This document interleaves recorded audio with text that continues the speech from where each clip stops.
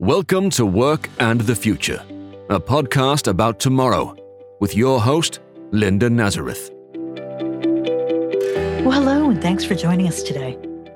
Well, if you have a job and you have kids, you know that one impacts the other. Everything needs to be scheduled. There can be feelings that you're not giving enough to one or the other. But it's not just logistics. Our work takes up a lot of our life, and it impacts our emotions, and that impacts our life outside work and outside our families. And it may be a bigger impact than we think. Well, my guest today has done a lot of work around the way that parents' experiences at work impact their kids. Her name is Maureeen Perry-Jenkins, and she's a professor of psychology at the University of Massachusetts, Amherst. She's also the author of a book called Work Matters that covers this topic. I had a great conversation with Maureeen about the way that work impacts families, and as well what organizations, and specifically managers, can do to make sure the impacts are not negative for their own sake. Because people who are stressed out about one part of their lives are probably not bringing the best to their work either. It really was a thought-provoking look at things. Please stay with us to hear the conversation.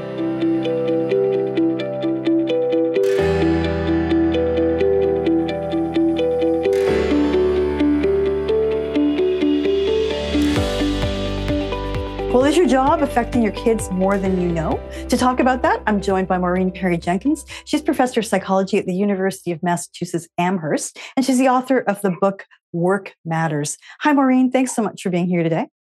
Welcome. Thank you. Well, it's a fascinating topic because a lot of us have kids. A lot of managers are dealing with people who have kids. What made you interested in it? What in your career brought you to this topic? Because I think when we think about child development, we think about the most proximal sources that shape their development, which is their parents or their teachers. And in fact, these factors outside, such as work, have a tremendous impact on child development. And I think we need to know that to own it as a society. Absolutely. So this is a very comprehensive study you did. Give us an idea of what it included. So this study was funded by NIH. It was a 10-year longitudinal study, and we followed over 370 families from pregnancy to their children entering the first grade, and looked at how work conditions. I was particularly interested in work conditions of parents in the first year of children's development during infancy. You know, it's a critical developmental period. And we were looking at how all aspects of work, both policies and leave policies and sick times, but also kind of what happens on the job, relationships on the job, support on the job, and how all those experiences ended up shaping both parents' mental health and well-being and then their kids' development. Okay. So, I mean, there's a lot to unpick here, but if you could summarize it, what was the finding that you found most startling or most important? I think the finding was that I think we need to spend some time thinking about is a lot of what we do for parents and the way we try and support parents around work is time away from work. So we fight for leave time, and we fight for sick time, and we fight flexibility, and all of those things absolutely matter. But the bottom line is most of us spend 40 or 50 hours a week at a job, and that job shapes who we are, better or for worse. And what happens at that job day in and day out, it's transmitted to our kids day in and day out, and has long-term implications for kids' development. And I think, on any given day, any of us who are parents, I am one, you have a bad day, you come home, you checked out, maybe let them watch TV too long, you do all these things that you don't feel good about, but you do. And that randomly happening is just what happens in life. But if that's the pattern every day, day after day, week after week, that's when you start seeing these sort of longer term developmental outcomes.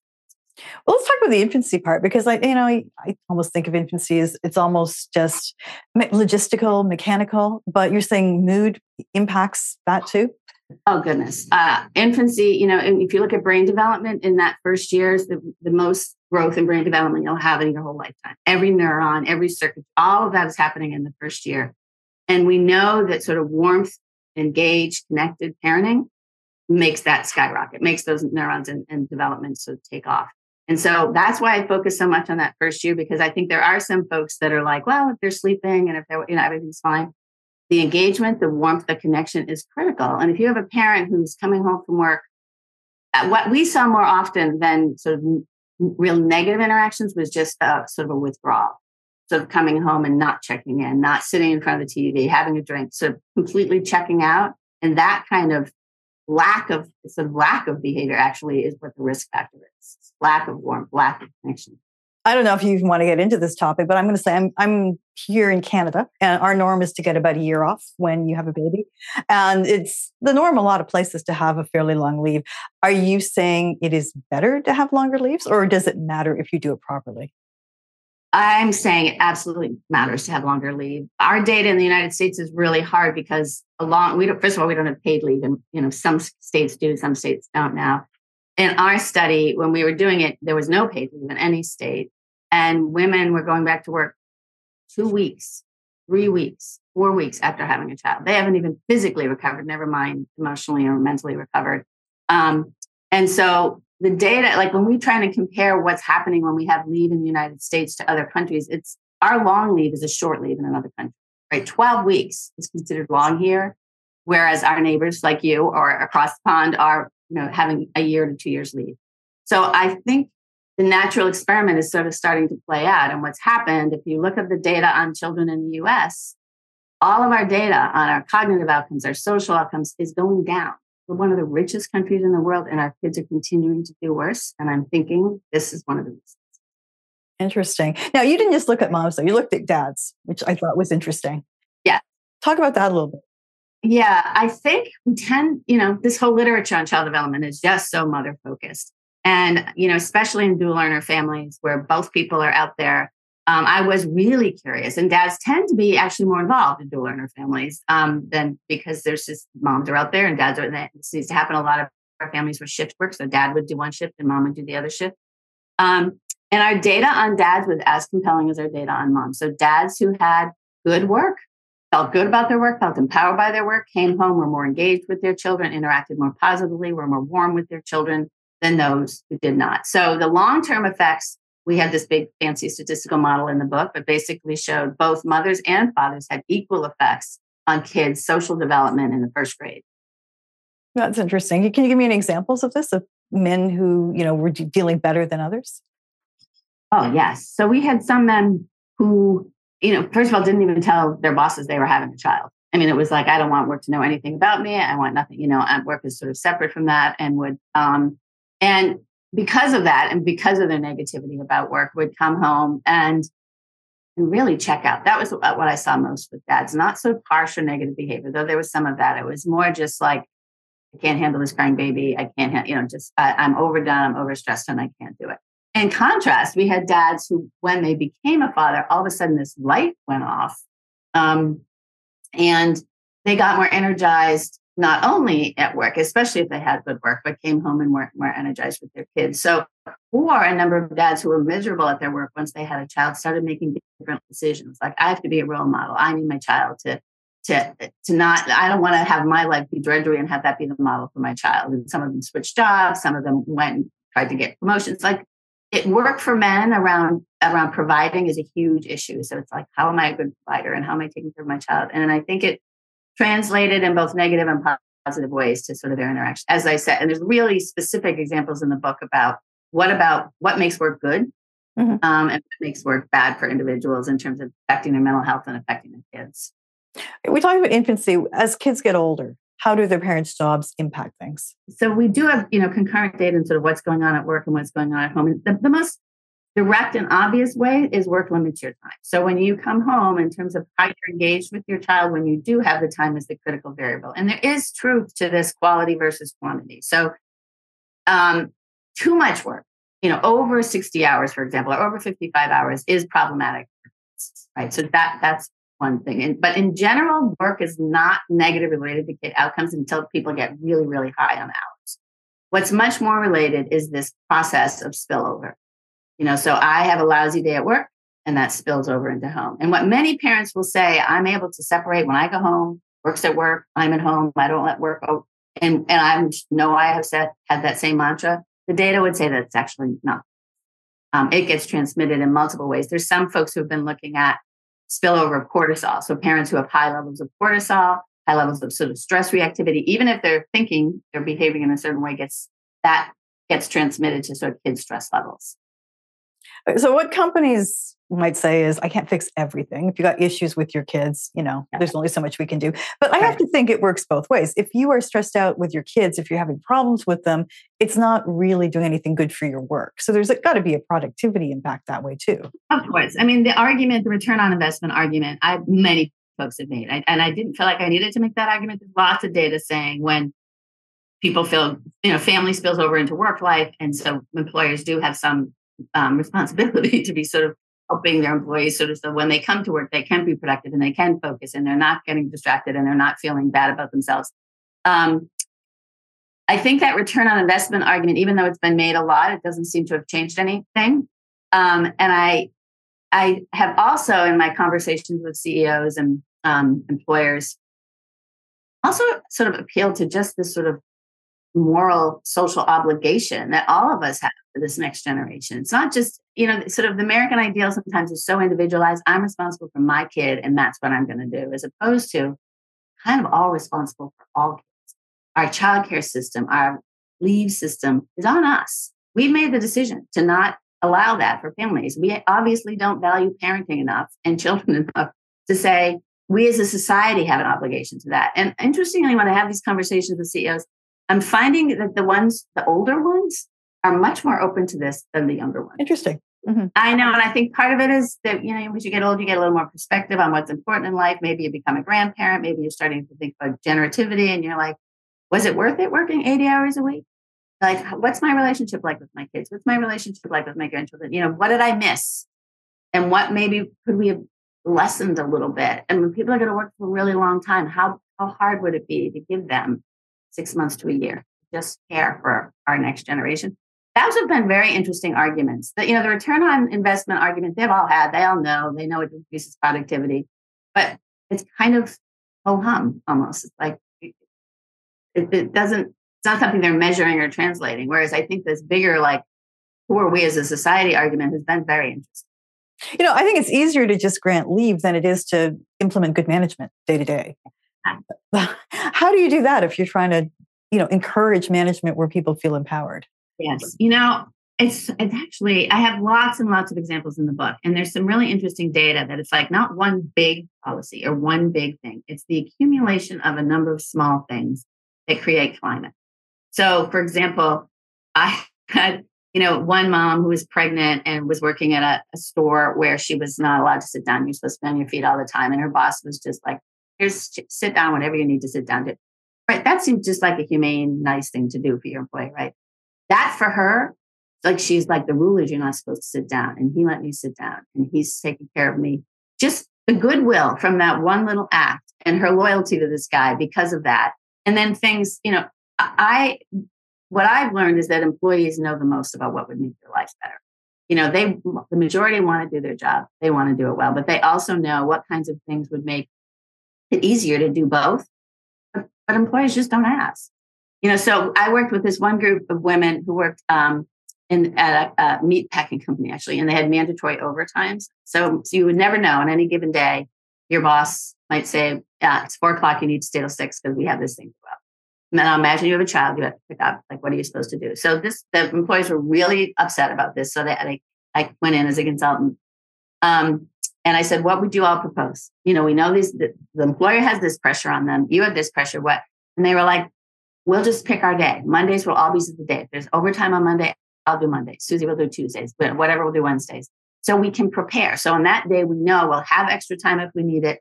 And interesting, which sounded like a real no-brainer solution, right? The boss was kind of like, oh, I'm not sure.